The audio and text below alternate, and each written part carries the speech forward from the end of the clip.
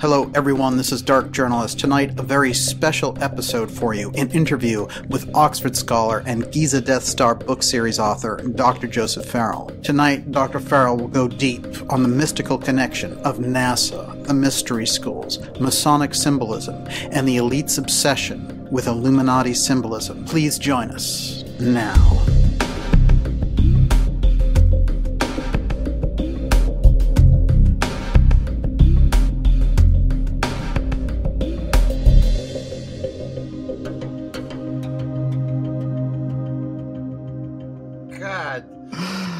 Joseph, it's great to have you back. Thank you for having me, Daniel. If only they knew what we were If only they knew what we talk about before we start recording. That's right. You're coming off this fantastic book, The Demon in the Acre, and the plasma beings piece is ricocheting everywhere. As I was getting through that book, I went back in my mind to some of the conversations that you and I have had about Mars, and I realized we never defined Mars in the missions thereof and the mystical aspects in a total way. It's always come up, and some of the fascinating links I think that you've put together around Mars crisscrossed with some research that I was doing on Gordon Cooper and von Braun, and a lot of their statements about Mars and going to Mars by 1981. Which was the original plan, apparently. Joseph, Destination Mars, what is it? And what is kind of the secret inside of NASA relating to Mars and the obsession around Mars? And then you have, for example, Elon Musk saying, we need to bring the light of consciousness to Mars with our chemical SpaceX rockets. Well, if I were to guess, and I stress to everybody that's listening that I'm guessing here, and there have been lots of people that have made similar guesses. You know, Richard Hoagland has made a lengthy career out of trying to read NASA's clues and hints and so on regarding Mars. But if I were to guess whatever it is that has fascinated NASA since the von Braun days, number one, I suspect that there is a cadre within that intelligent space community that has been looking at ancient texts in a similar manner to the way I have in my books, as being legacies of a lost civilization. And that the events that those texts recount have a solid core of truth in them. The second thing I think that NASA is, and I'm quite convinced of this, that NASA knows, is that ever since they have sent the space probes to the other planets, and particularly beginning with the Viking craft, the two Viking probes that went to Mars and photographed the face and photographed Cydonia, and ever since then the Soviet probes, the European probes that have taken all of these pictures of Phobos and monoliths and obelisks and pyramids, and even in one case that Richard Hoagland mentioned, a distant figure off by Olympus Mons that looks very much like the Sphinx. Yes. And since then, there has been a whole Mars anomaly community that has poured over the photographs that NASA has released. And I have looked at a lot of these photographs, and I defy anybody to look at them and tell me that they do not contain a high level of anomalous features that by any sort of amateur geologist's lights cannot be explained by those kinds of processes. We are indicating a human civilization, indicating somebody's civilization on Mars. You know, whether human or not, I don't know. My suspicion is like yours; it probably was human. You know, I've been pursuing this hypothesis that we have genetic cousins out there. Right. You know, if they're not Homo sapiens sapiens, the species, they're at least Homo sapiens, the genus. Mm-hmm. So, you know, I think that we've got some sort of genetic cousin out there, and I've thought that for a very long time. You read the biblical text, you read the ancient Mesopotamian texts, the Popol Vuh, the Vedic texts, you know, they're full of this stuff. So I don't have any problem with it. So I think NASA has known on the basis of their space probes and probably on the basis of some sophisticated computer-enhanced photographic analysis that they've known for a long time what's up there. Interesting. That's you know, I don't see how it can be anything else. And you know, they have tried at various points to dim the tide of public speculation about it. You know, back in the 90s, we had the cat box image of the face on Mars, to quote Art Bell. And, you know, and that long ongoing discussion between him and Richard Hoagland. And again, I think NASA lost that one, and much to the credit of Richard Hoagland for sticking to his guns there. Right.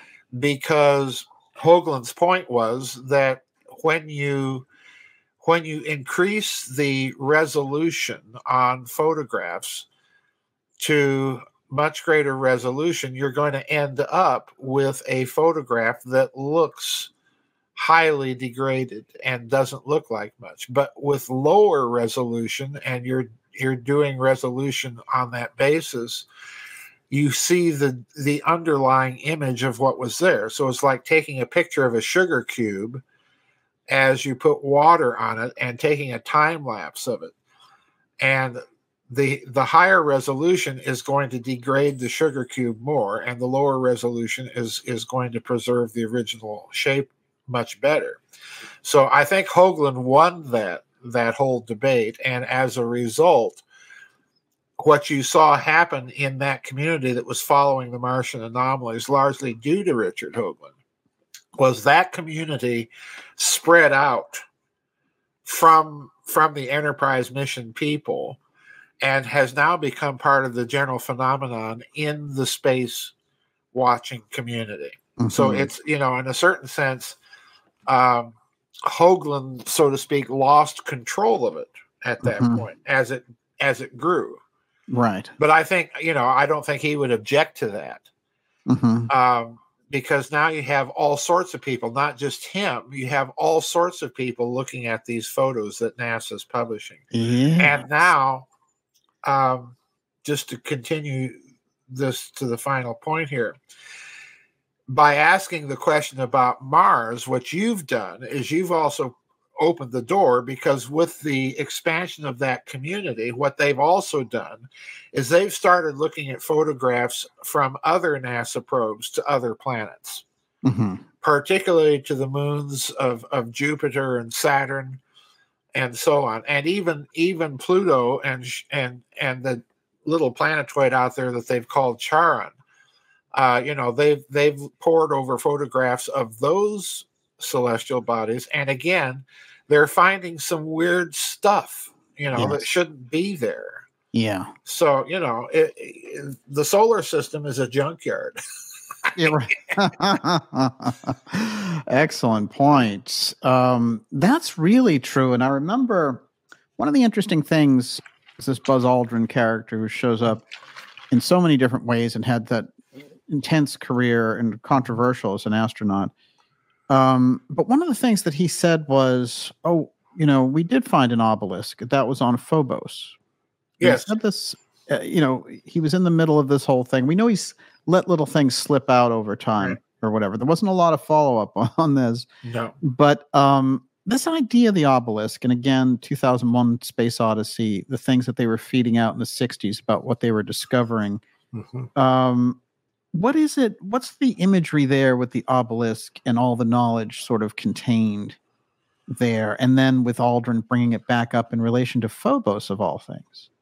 Well, I know what he's talking about. There is a picture of something on the Martian moon of Phobos that casts a regular shadow that would be very similar to the shadow cast by an obelisk, like, the George Washington Monument in Washington will cast a shadow, and it'll be a regular shadow. This is what you see not only on Phobos, but there's actually a couple of other places on Mars where you see these things sticking up from the surface that cast an obelisk-like shadow. Phobos, I think what Aldrin was doing when he said that is, and again, I take the view that these people don't say things by accident. Right.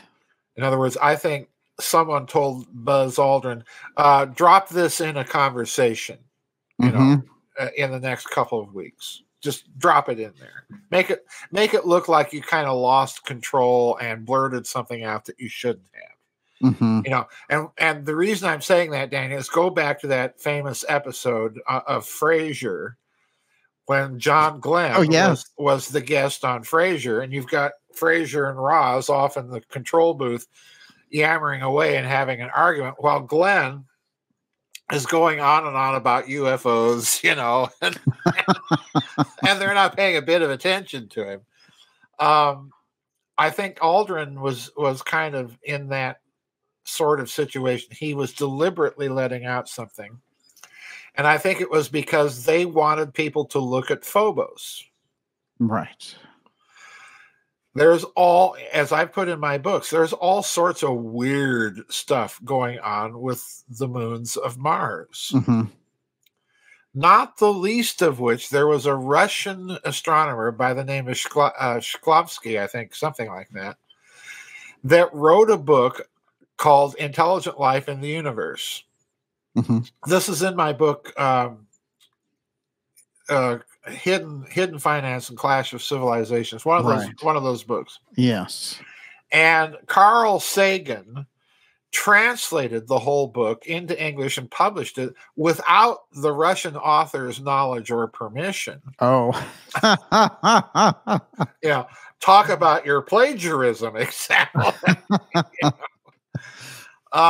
And did this, and in the book, the Russian points out, Shklovsky, I think is his name, the Russian astronomer points out that the real mystery about Mars is, why did it take so dang long for anyone to discover the moons of Mars? And he points out that the telescopic technology in Isaac Newton's time would have permitted them to discover those satellites. Wow. And everybody's looking at Mars and no one's seeing these satellites. So the question is, why did no one make the discovery? And add to that, Jonathan Swift, the satirist in Gulliver's Travels, talks about two satellites of Mars a whole century before their official discovery. That's incredible. And he talks about them in such a way as to carefully and correctly predict their orbital periods. Okay. Wow. So either he knows something and somebody else knows something and knows that Mars has two satellites and they're not talking. And then the question becomes, well, why aren't they talking? On and on we go. So I think, Ed Aldrin is trying to draw attention to Phobos for some reason. And right about the time, you'll recall that he did that, the European Space Agency had a probe that was going to Mars and was going to do radar tomography of Phobos, which they did. Remember that? Yes. And lo and behold, and Hoagland, Hoagland, he was all over this like a fly on honey. The Europeans discovered that Phobos was outgassing. In other words, it's hollow and it's pressurized. Incredible. And the radar tomography, Hoagland had this up on his website. I'm sure he still does, but I don't remember what the paper was called. But he posts the graph of the radar tomography that the Europeans had published on their website. And what you see inside of Phobos are two gigantic hollow chambers. And Hoagland himself says, this is the Golden Arches, because it's a Martian McDonald's. That's the pattern that the radar tomography made. Wow. So the implication that it's completely artificial. That's a strong implication, is it's an artificial body. And that takes us back to the Russian astronomer, because the Russian astronomer basically came to the conclusion, was that someone parked them there. Right. That's why no one noticed them earlier. They weren't there. Unbelievable. I wonder what they did to this guy after he put the book out. Well, the problem is, this is the other interesting thing. Inside the Soviet Union, they were much more open and willing to publicly entertain these kinds of wild hypotheses. I see. Than they were in the West. Sputnik magazine. I don't know if you ever saw the old Soviet Sputnik magazine. Mm-hmm. I had a friend in Sioux Falls that my parents played cards with, and he was a subscriber to Sputnik. So, he got all these Russian English language magazines that were really interesting reading. Yeah. Needless to say. Sounds like it. But the Sputnik magazine actually published the first in the 1970s, the first version of our moon being a spaceship. Wow. That was the conclusion that the Russians came to. Let's publish it, and they did. Incredible. So they were willing to entertain these kinds of hypotheses publicly. Mm-hmm. And without vilifying the scientists that were putting them out there as serious science and as something worthy of your attention and consideration.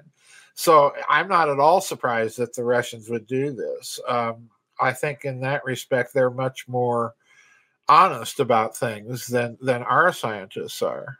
Oh, yeah. Yeah, absolutely. We've seen that in relation to psychic activity as well. They're far more open to it. And that's how you can see that there's a real censorship thing that goes on with those. Yes.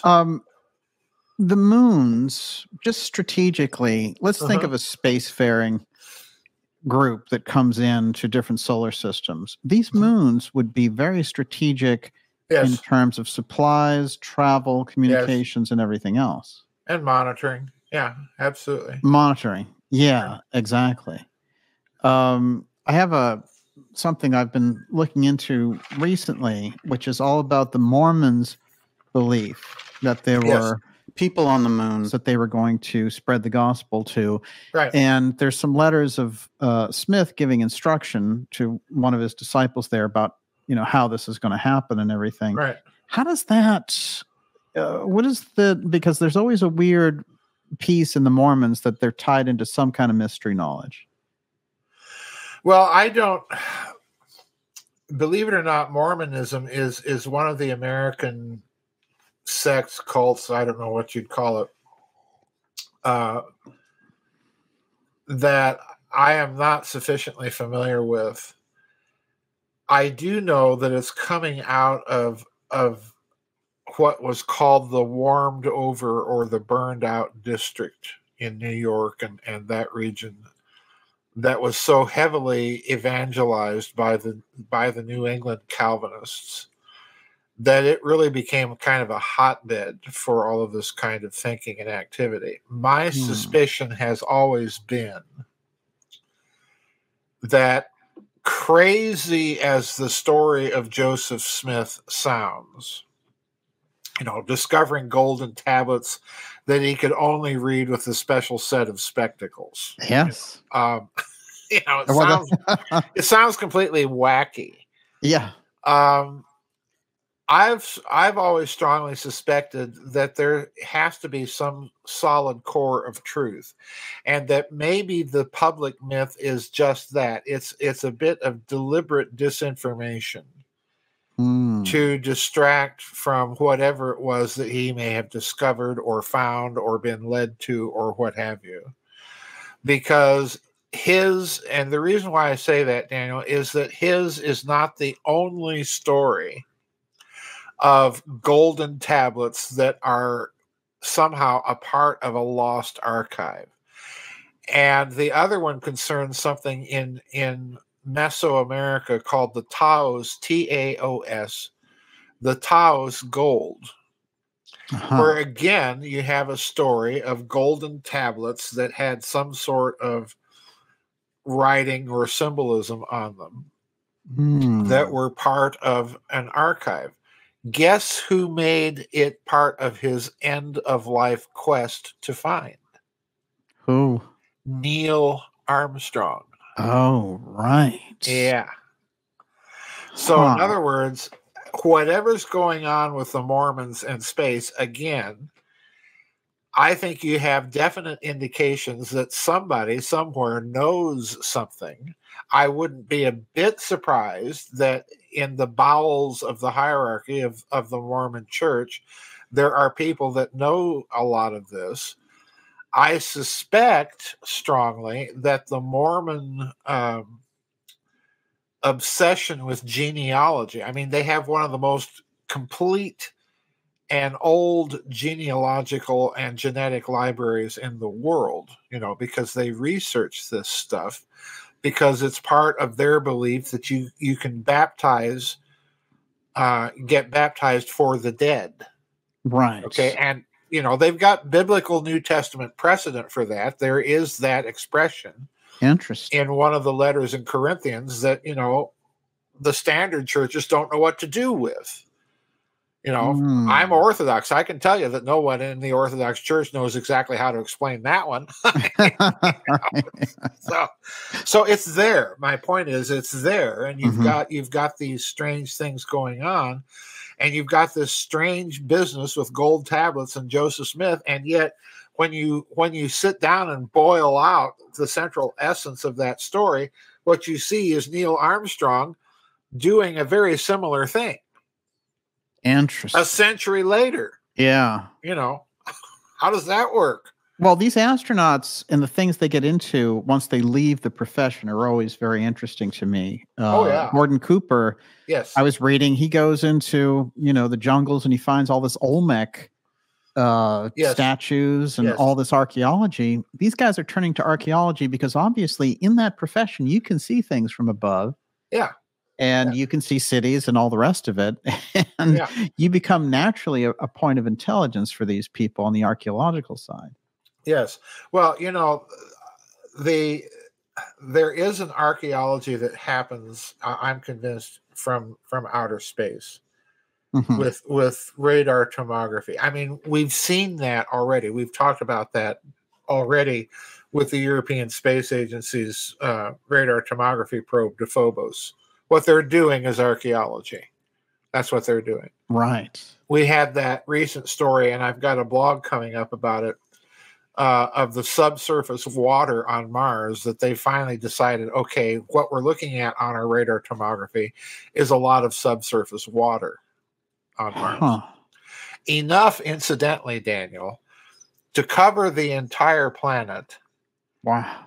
To a depth of about 4 to 8 meters. Incredible. Now, what you've really got to ask yourself is, okay, if there's that much subsurface water on Mars gathered into a few places where it froze into ice, what possible geological mechanism did that? Answer, none. To do that, I think you have to have a sudden cataclysmic event that strips away enough of the atmosphere of Mars that everything is suddenly cooled, and that will strip away most of the surface water and surface features of the planet and then suddenly freeze and then get buried over the eons by surface dust and so on. Wow. And that's what we see on Mars. One half of Mars is actually geologically lower on the median than the other half of Mars. So it looks like that half of Mars has been suddenly scoured and concussed by a flood. Mm-hmm. And the other half, suffered the aftermath of that. So in other words, as I've said many times, Daniel, the best evidence for a planetary-wide flood exists not on this planet, but on Mars. Oh, right. Yeah, right. Wow. Wow. So the story of the flood, in fact, could be an echo from an interplanetary journey. I think the story of the flood is an echo of the interplanetary war. Fascinating. Because if you have Mars as the satellite of a larger planet that was there and that was water bearing, along with Mars itself, what you would have, first of all, is a double planetary system, which would be a heat sink. So it's entirely possible that you would have evolved life on Mars over time. And then suddenly you explode the parent planet in that system. So what happens to Mars? Well, if that parent planet is a water-bearing planet, the shock wave hits Mars. Right. And you've got a planetary-wide flood, and you've got a catastrophe that is going to freeze a lot of the remaining water overnight. And it's going to create a lot of what? It's going to create a lot of asteroids. Mm-hmm. Those asteroids are going to show all the conditions of an explosion, high-pressure rock formations, diamonds, in other words. Those rocks out there are also going to have water. There's going to be water on them, and so on and so forth. So in other words, what I'm suggesting is, if you look at the geological evidence of the solar system and couple it with our old myths about a war of the gods, that's what you've got. Fascinating. That's what you've got.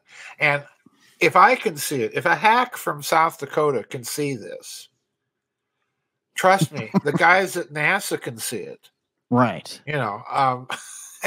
We're not going to get any truth out of them in relation to these artifacts and things. No, of course not.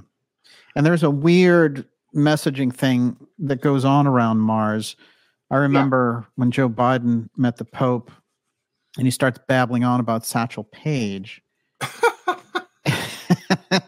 who was this guy in the Negro Baseball League who was this incredible batter that they wouldn't let in. And he goes off talking about him as soon as he meets him. And I'm sure the Pope's like, who? We know that Pope Francis also weird talk about, it's okay if there are aliens. That's cool. He's fine with it. And it's interesting to me because when I looked into it just a half inch deep, I found that there was a whole thing on Mars that was named after the different figures in that same baseball league as Satchel Paige. And there's different quadrants in Mars named after this player or that player. I didn't know that. So I thought as soon as Biden shows up talking Satchel Paige, we were in very strange territory. And they thought it was a big gaffe on his part. It's like, why is Biden talking about Satchel Paige?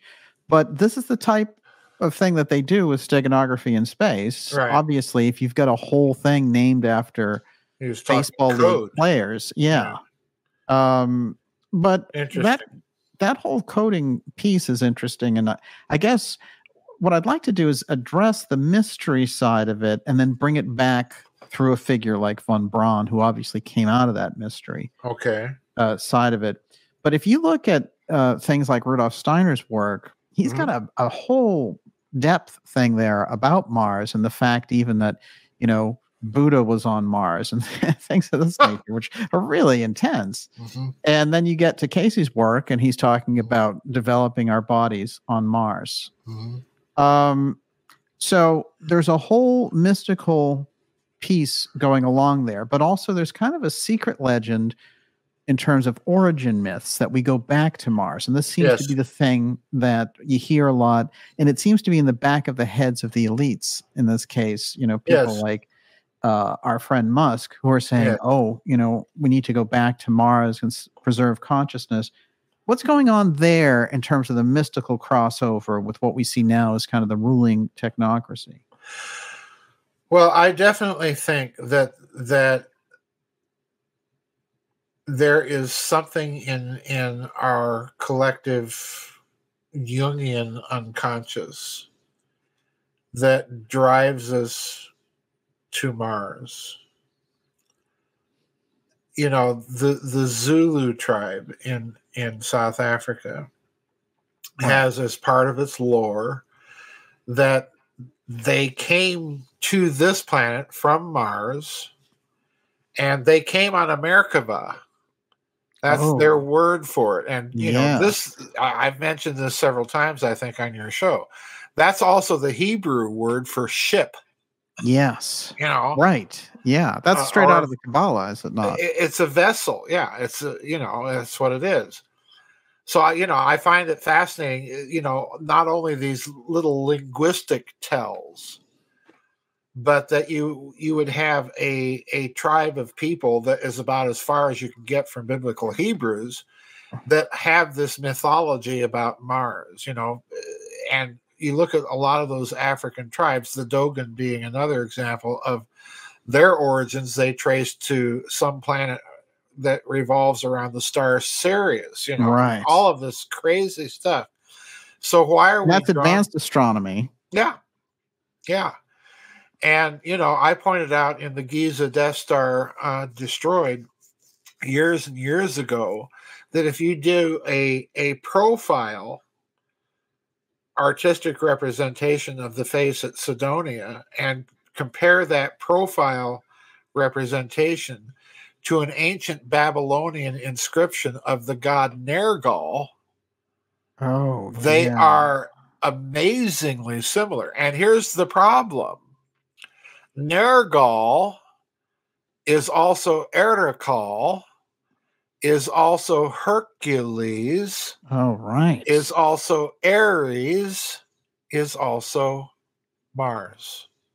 Fascinating. So the god that the Babylonians associate with Mars even has, by some amazing coincidence, air quotes, by some amazing coincidence, resembles a profile artistic representation of the face at Cydonia, as artists have depicted it looking at the Viking photographs. That is fascinating. Why? How many of these coincidences do we have to pile up before we realize there's something going on with this planet and human history? Right. Yeah. And the other problem is, why is Mars in all Western mythology persistent? By Western, I'm including Sumerian, Akkadian, and so on. Why is it the planet associated with war? Yes. Why? Well, I suspect it's because that whole constellation of flood, of war of the gods, and so on, of exploding planets, really happened. And it's all part of one gigantic picture that somehow over time became fragmented. Mm-hmm. So do the people at NASA know this? Absolutely they do. Because the other sad part of this, and again, hats off to Richard Hoagland, because he was the one that really originally pointed all of this out and made a long argued case that you had at least 3 mystical or mystery school streams involved inside of NASA. Right. The Masons, the magicians, and the Nazis. Those were his 3. Right. So, he wrote a whole book about this. Mm-hmm. So, and again, I think the case that he made, at least on a prima facie basis, is a solid one. Mm-hmm. I think you see evidence of all three of those different approaches to occult lore and so on at work inside of NASA. Absolutely. That's fascinating as well, because when you get on such a deep level of kind of mystery knowledge that the Masons are on, for example, Yes. When they have such representation that a Masonic flag gets taken up to the moon, Right. The entire structure has a foundation of mystery. Yeah. Yeah. So you're talking about magical rites right off the bat as soon as you land. Yes. On the moon. Yeah. Well, it's lunar landing as ceremonial magic. Yes. I mean, there's no other way to put it. Incredible. And, let's go further. Why are you landing your first landing on the moon on the 25th anniversary of the Nazi bomb plot against Hitler? That is fascinating. Whose eagle is really landing here? Mm-hmm. Yeah, the eagle has landed. Yeah, the eagle. Yeah, which one? German, American, which one? On and on it goes. And then you look at, and again, Hoagland has to get the credit for pointing this out. When you look at Dr. Farouk Albaz, the Egyptian man that was heading NASA's effort to pinpoint the landing sites on the moon. Right. Why an Egyptian? Yeah. Good point. Really interesting point. Yeah. Yeah, very. We don't know much about him. Well, he's the guy picking the landing sites, and he's a physicist. Wow. And by the way, he had some connection with Lambert Dolphin and that whole examination of the Great Pyramids via cosmic rays. Oh, wow. On and on we could go, folks. You just jumped ahead of a question I was going to ask you Sure. later about Luis Alvarez. Okay. And we might as well deal with it now. Might as well. Luis Alvarez, part of the Robertson panel, deep expert on UFOs, physicist from that period. It's a very interesting trajectory as a career because he goes from being the kind of point man on the Robertson UFO panel in 52 with Lloyd Berkner and our other friends like Alan Hynek.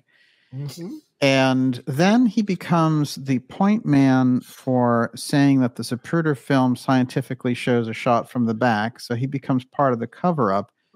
And he becomes the main go-to physicist for giving this information. So everyone who's quoted, Time Magazine, Life Magazine, when they all quote about the Zapruder film, he's the guy who says, I've proved this is how it's a shot from Oswald and all the rest. So he's part of that establishment piece. So we've got the UFO file, we've got the JFK assassination.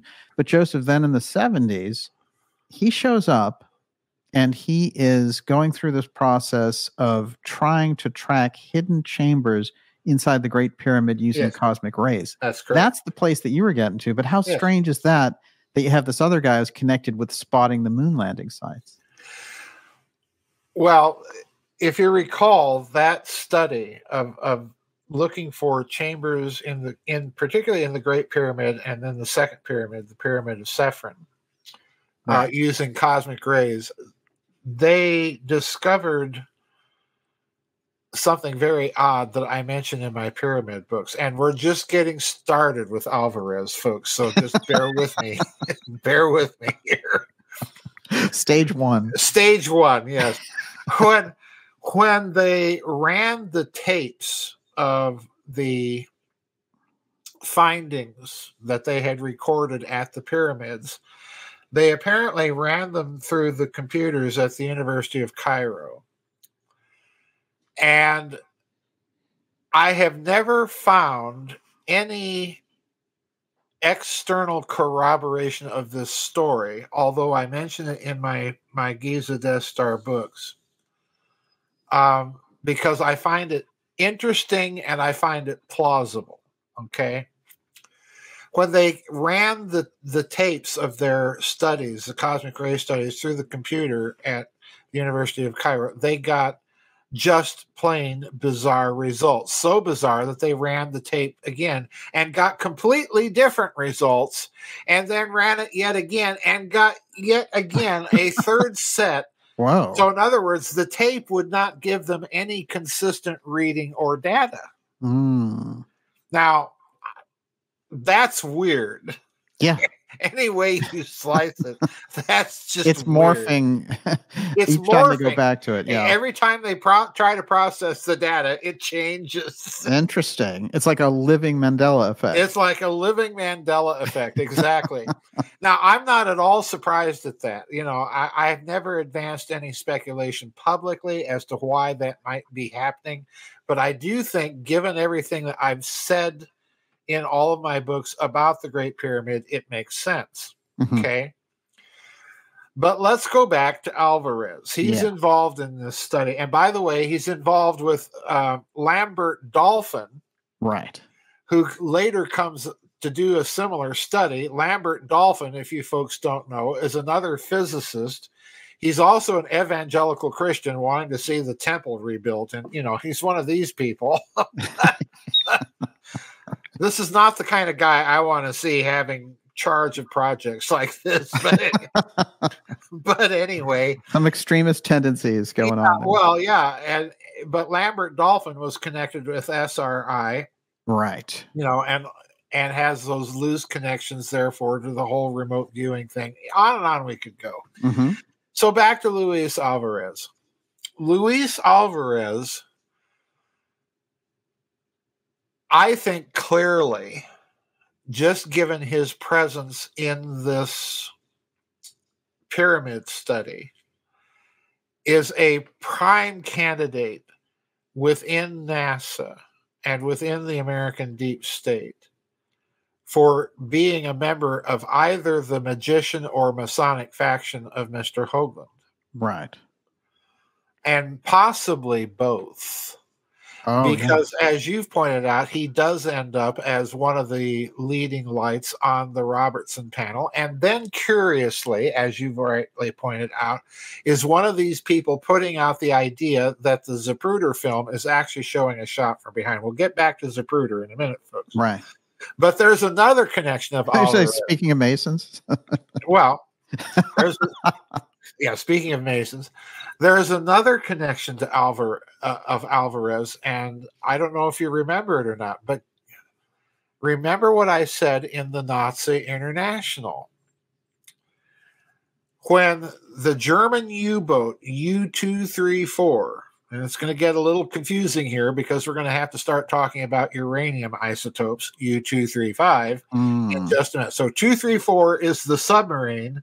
235 is the isotope on the submarine. Interesting. Okay. Yeah. When that German U-boat surrenders to the Americans, it surrenders gold-lined cylinders containing the final product of U-235 isotope, yellow cake. They already have the uranium developed. They already have the uranium in its final pre-metallicized form for an atom bomb. Wow. This from the supposedly the Nazis are behind us in every category atom bomb project. Right, yeah. Okay. They're ready to roll there. Right. And this was on the way to Japan.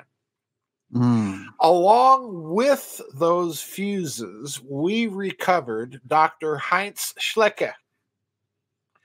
Dr. Heinz Schlicke had invented something kind of interesting. It was an infrared proximity fuse. Yeah, ain't that handy? It's kind of a handy thing to have around if you want to detonate an implosion device. Oh. Because you'll recall the problem in the plutonium bomb that we were having is our fuse technology would not react fast enough for symmetrical compression of a plutonium core to start a chain reaction. Infrared fuses, on the other hand, will react at the speed of light. Wow. And more or less instantaneously, so that you'll get that when you fire off the plutonium, the explosives around the plutonium, you'll get that reaction. Mm-hmm.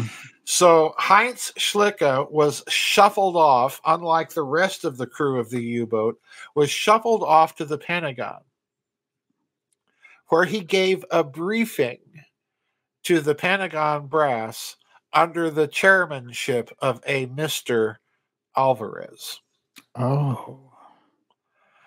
And it's that Mr. Alvarez, Luis Alvarez, who went on to win the Nobel Prize for solving the fusing problem in atom bombs. Fascinating. Which he would not have been able to do without a little donation of Nazi technology. Incredible. Yeah. So he's got a Nazi connection here too, folks. Wow. So those three factions of Richard Hoagland coalesce in Luis Alvarez. And it's fascinating. Yeah.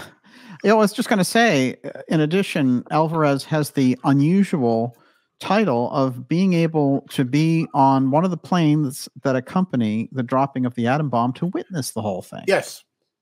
Yeah. I mean, that's a deep player. That's a deep player. That is very deep player. And what's he doing analyzing the Zapruder film? Yeah. Right. Well, okay, we already know that he's got a connection to the clowns in America. Mm-hmm. So my question is, which version of the Zapruder film is he analyzing? Because there's at least 6. Yes. And they all show signs of doctoring. Yes. Oh, so, yeah. Forget about this thing being any sort of useful guide as to what really happened there. Any such thing. But he's certainly putting out the idea that you find on a couple of the versions of the Zapruder film that, the shot comes from behind, back and to the left, Right, yeah. We want to go to the Seinfeld route. This is interesting, though, because the Zapruder film, I think it's interesting because they try to keep it locked up at Time Life. And Garrison got it out. And then it was played not until 1975. That's 12 years. That's right. And so that guy is, ruling the roost in the meantime, saying, I've looked at it. Alvarez is saying, I looked at it. It's no big deal. Right. Certainly, it doesn't prove that a shot came from the front. In fact, anyone who analyzes it, it's pretty obvious with the Zapruder film, even with the alterations and everything, that the shot comes from the front. Yeah. But this is interesting because this is the go-to expert. He's kind of like the Fauci of the Zapruder film. So this guy, he's the one that they can point to and say, well, you don't want to take on this like famous physicist, do you? Well, let's look at the sleight of hand there, because what they did was they very cleverly, as you pointed out, they shuffled attention to follow the science. Right. So we have Alvarez playing the role of JFK Fauci expert. Right. But the problem that people really have yet to latch onto is that in a court of law, that kind of evidence takes second place to any eyewitness testimony. Right. You give priority to what the witnesses themselves say they saw and heard. Mm-hmm. And there, it's entirely different than the official narrative. Absolutely. So again, we're the obfuscation that began to play right at the moment of the assassination is already a telltale sign that you have an inside job and that they are going to try now to clamp down and control the narrative about it. Mm-hmm. And Alvarez they're using. Alvarez is narrative control, just like Fauci was. Right. He's there to lend his credentials to the whole process. That's amazing. But weird dots there too. Yeah. Because we have him on the Robertson panel. That's the UFO piece. And again, for some reason, there's always a UFO crisscross behind in the background with the cover-up of the president's, with JFK's assassination. But also, you find this weird cosmic rays pyramid seeking the ancient history. So it's almost like you get evidence there of a deep mystical cult who's involved very deeply in science and very deeply in assassination. Yes. Yeah. I'm not at all surprised to find Masons there. Mm-hmm. In my pyramid books, I spent some time talking about why would you always be encountering Masons there. And when you look at the charges that a Mason hears and swears fealty to, even in the first 3 craft, Blue Lodge degrees, particularly in the time of a George Washington or an Isaac Newton or a Thomas Jefferson, what they would have heard would be something slightly different than what you would get in a modern day Duncan's ritual, the public ritual of the Blue Lodge. Mm-hmm. What they would have heard would have been something like, we must learn how to turn the stream. Oh. And that's what Washington would have heard at his induction. And what that phrase means is to turn the stream of superstition and uncover the scientific or real basis that's being talked about in all texts. So in other words, you are not only being asked to subscribe to an essentially materialistic cosmology. The grand architect of the universe simply becomes the cosmological process, in other words. And it has nothing, get out of your mind that it has anything to do with grand architect of the universe up there, we're down here. And no, what it means is it's a process. And It's a scientifically knowable and reproducible process. Mm-hmm. That's all it is. So turning the stream means getting behind the mythological text to its scientific core. Right. So there's always this persistent undertow of atheism in Masonry. That's why you kind of constantly feel it hovering just beyond what's being talked about in the actual ritual itself. It's kind of a presence that's there, and you have to kind of start reading between the lines of what's being said and decode it in that way. Mm-hmm. So I think within that kind of Masonic tradition, the kind of Masonic tradition that Washington would have been familiar with, or that the members of the Royal Society in Great Britain would have been familiar with, many of them Masons, that what you're dealing with is this attempt to recover the ancient lost knowledge. Right. That is Masonry. Yes. This is really fascinating because I was thinking about Washington and that incredible regalia mm-hmm. of Masonry and all the symbols of the images that they have him mm-hmm. dressed up, mm-hmm. doing his Masonic ritual. It seems to me, like in his letters warning about the Illuminati, mm-hmm. that this is kind of the attempt to employ the Masonic ritual on a positive point of view, just like the setup of America is sort of the apex of we can have kind of the new Athens, the new Atlantis. Yes. And but something interesting happens over time with Masonry, where it seems like you get a split there, and you get a very kind of occult workings Masonry versus the actual Masonic mm-hmm. foundation. So it's a hard thing to figure out because often you find people accusing Masons of everything under the sun, but at the same time, there's a weird loop with Masonry, just like in the Kennedy assassination, where the symbolism of Masonry is involved, but it seems to be some inverted thing that somebody's using. I think the problem with Masonic symbolism is that it can be read in so many different ways. At the time of the Royal Society, at the time of Jefferson, Washington, you have principally, in my opinion, a kind of disguised atheism. You have a kind of materialism, and the way it's disguised is if you look at their public religious affiliations, they're basically all deistic Anglicans. Mm-hmm.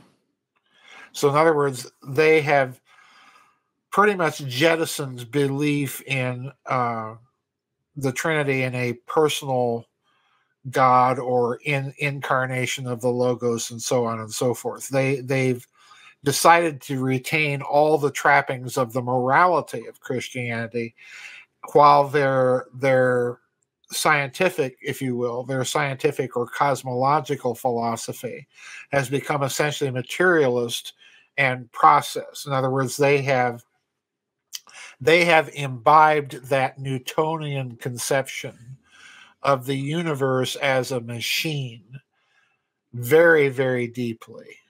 Mm-hmm. They would not have had time for the ancient view that the universe is an organism, because once you say that, then by the science of that day, you're letting all sorts of mischief into the picture. So this is the kind of thinking that I think you have there. The problem is, within Masonry itself, there are at least 3 different historical layers. There's the layer of the old charges that go back to Scotland, and that's where you really have, in those charges, that's where you really have this idea we've got to go back and recover that lost paradise and that lost knowledge. Oh, right. Now, that very same seed is there in the Bavarian Illuminati, and that's the other side of this picture, of this Masonic picture. Because when you look at the cosmology of the Illuminati, particularly Adam Weishaupt, the founder of the sect, right, he very deliberately is telling you he's going to create a secret society within a secret society. In other words, a hardcore within Masonry that is going to imbibe his doctrines, and his doctrines are absolutely atheistic. There's no bones about them. But this is something that he reveals over time. But the core of his doctrine, and this is where it gets even more interesting, the core of his doctrine is, yes, like the other groups within Masonry, is to return humanity to that paradisial state, in the Garden of Eden prior to the fall, which he doesn't believe in anyway.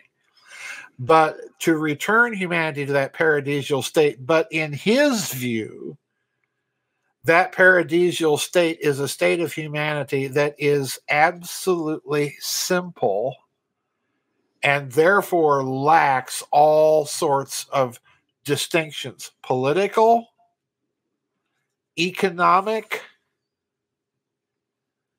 sexual. Right. In other words, what Adam Weishaupt has done is he's taken that Neoplatonic doctrine of the simplicity of God, of the simplicity of the one, and he's gotten rid of the idea that this is a metaphysical principle. It is now a principle of social organization. And as such, what Weishaupt and the Illuminati really are is they're proto-Marxists. Interesting. Because they're returning you to that primordial state where there is no government, where there is anarchy.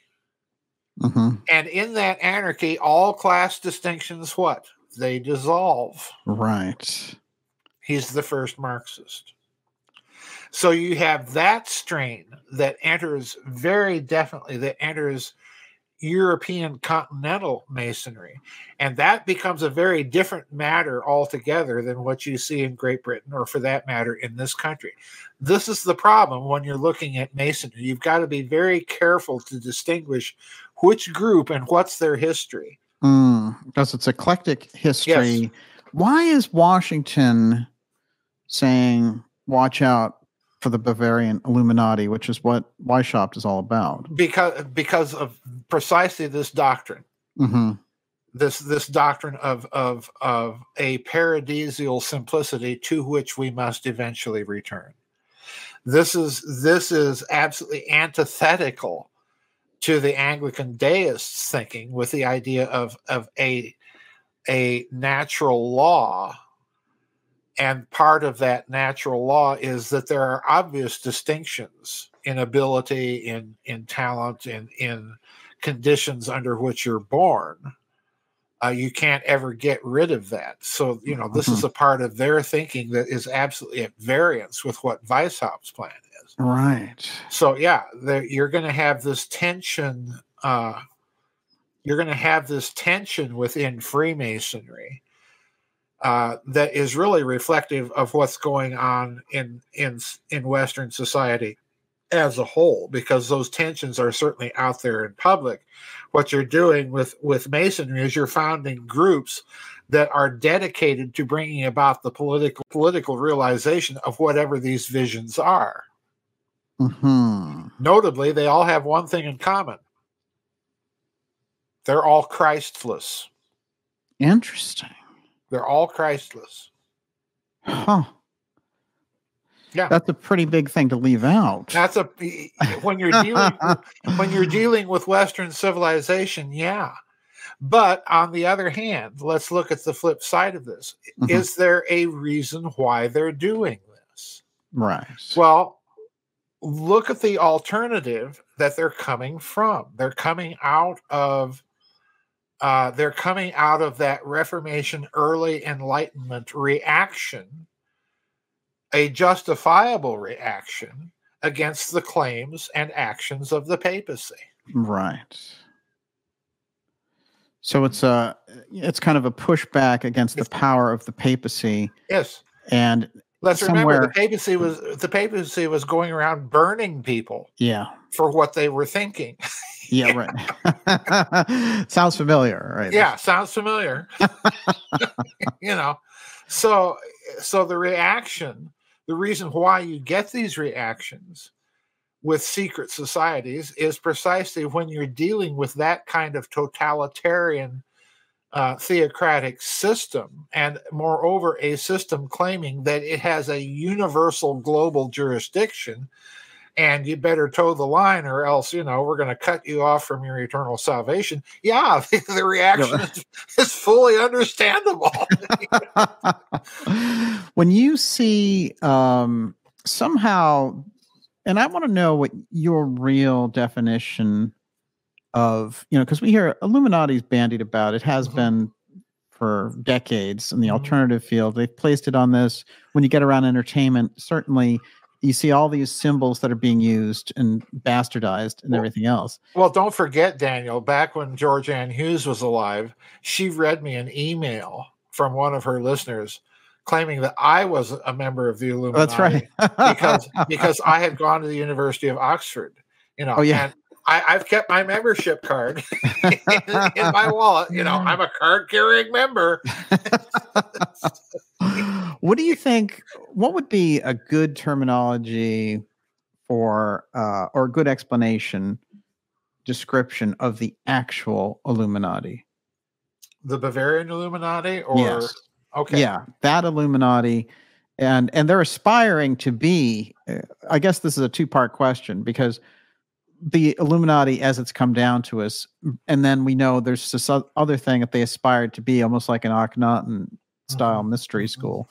Yeah. But the thing that we got, and why it's associated with black magic and control, when you get it like Hollywood elite levels or political levels, that Illuminati, which is kind of what Washington is warning about. He's like, hey, keep that Bavarian thing at bay, because when they come over here, we're going to have problems.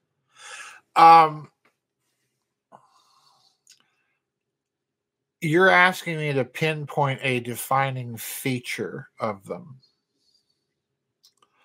And if there were to be a defining feature to them, I would say, and I hope people will be patient with me, because I've got to describe this very carefully, because I'm trying to paraphrase a lot of what Weishaupt said in his writings to other Illuminati that he's writing to during his life. First of all, sovereignty. When you joined that order, it was made very clear that the order claimed for itself all the power and authority of a sovereign government, including the authority of life and death. Oh, wow. Yeah, that's very clear. So in other words, you were literally pledged. This was not just, fun little over-the-top Masonic oaths that you were taking at your local lodge with the boys dressed up in their horns and their fur caps and having a beer, It wasn't that at all. They meant it. And as a sovereign organization, it was also dedicated to almost the inverse of everything that we in public society would take as normal standards or customary standards of courtesy and behavior. In other words, it was a society ultimately and secretly given over to licentiousness and debauch. Mm-hmm.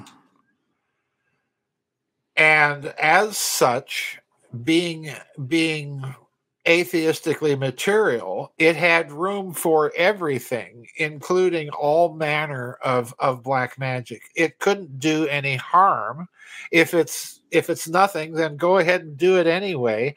And if there is something to it, it might work to our advantage. It's kind of a proto Heinrich Himmler attitude towards the occult. Oh, well, yeah. We might as well try it. We might get some power from it. Right. That's that sort of attitude. This is exactly what the Illuminati are. It's exactly what they are. And it's interesting because it's Crowley who adopts this entire approach. Yes. When we get to Aleister Crowley, he is somebody that he picks up the strands of that Illuminati. Oh, yeah. And he runs it through the rediscovery of Golden Dawn. Yep. And he's our representation from the 20th century, this very same type mentality. Right. And that is a do as thou wilt. Yeah. And the other thing, and again, I would not be surprised if there are not direct organizational and personnel connections between Weishaupt and Crowley, because Weishaupt, after the Bavarian government shut down his outfit, what he did was he fled to Frankfurt, and that ought to be a dead giveaway right there, as there is something very, very deep and bad brewing here. Once he flees to Frankfurt, what he also, and his writings make this very clear, is that the Illuminati are not just restricted to acting behind a Masonic front. Go out and start as many of your fronts as possible. Coffee houses. Right. Coffee shops. And he makes the point of, we must obtain control of the reviewers. In other words, people reviewing books in newspapers and magazines. Wow. So that they can promote the books that they want people to read and trash the books. It's a full spectrum dominance program this guy has in mind. Yeah. Yeah, he's a real piece of work, folks. Incredible. There's no doubt about it.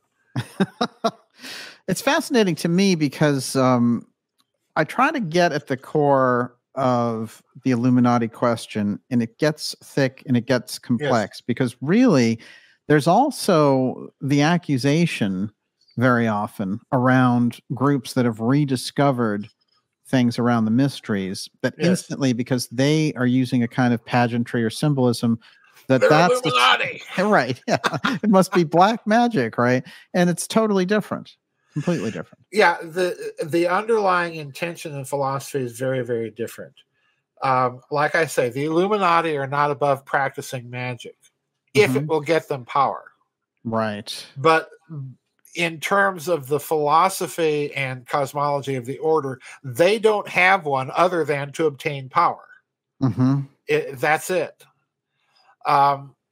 With a real devoted occultist, you're dealing with something different. You're dealing with someone that actually does believe in some sort of higher power and actually does believe that this stuff works and has a personal investment and commitment to it. And that's all the difference in the world. Right. You can always tell the difference between a real atheist and one who's just, kind of pretending. And it's the same with the occult. You can tell the difference between a real occultist and someone who's just dabbling and playing around with it because it's cool, and I might derive some benefit from it. Well, we see that around a lot. In independent media, for sure. Sure, absolutely, absolutely. There's really no there's no ink blot test for it other than to remember that the actual real Illuminati claim sovereignty, and that sovereignty is in aid of a secret life of licentiousness and debauch, and all of this is to obtain power. Interesting. Joseph, absolutely fascinating insight. Stay right there and we'll record another episode dealing with Mars and Antarctica. Really incredible findings. Of course, Dark Journalist members will find it in their inbox this weekend. Go to darkjournalist.com to become a member now. Remember to follow Dr. Joseph Farrell at his website, gizadeathstar.com, and please join us on Friday nights at 8 p.m. Eastern for the X series. And watch for special reports on the UFO file Obsters. See you soon.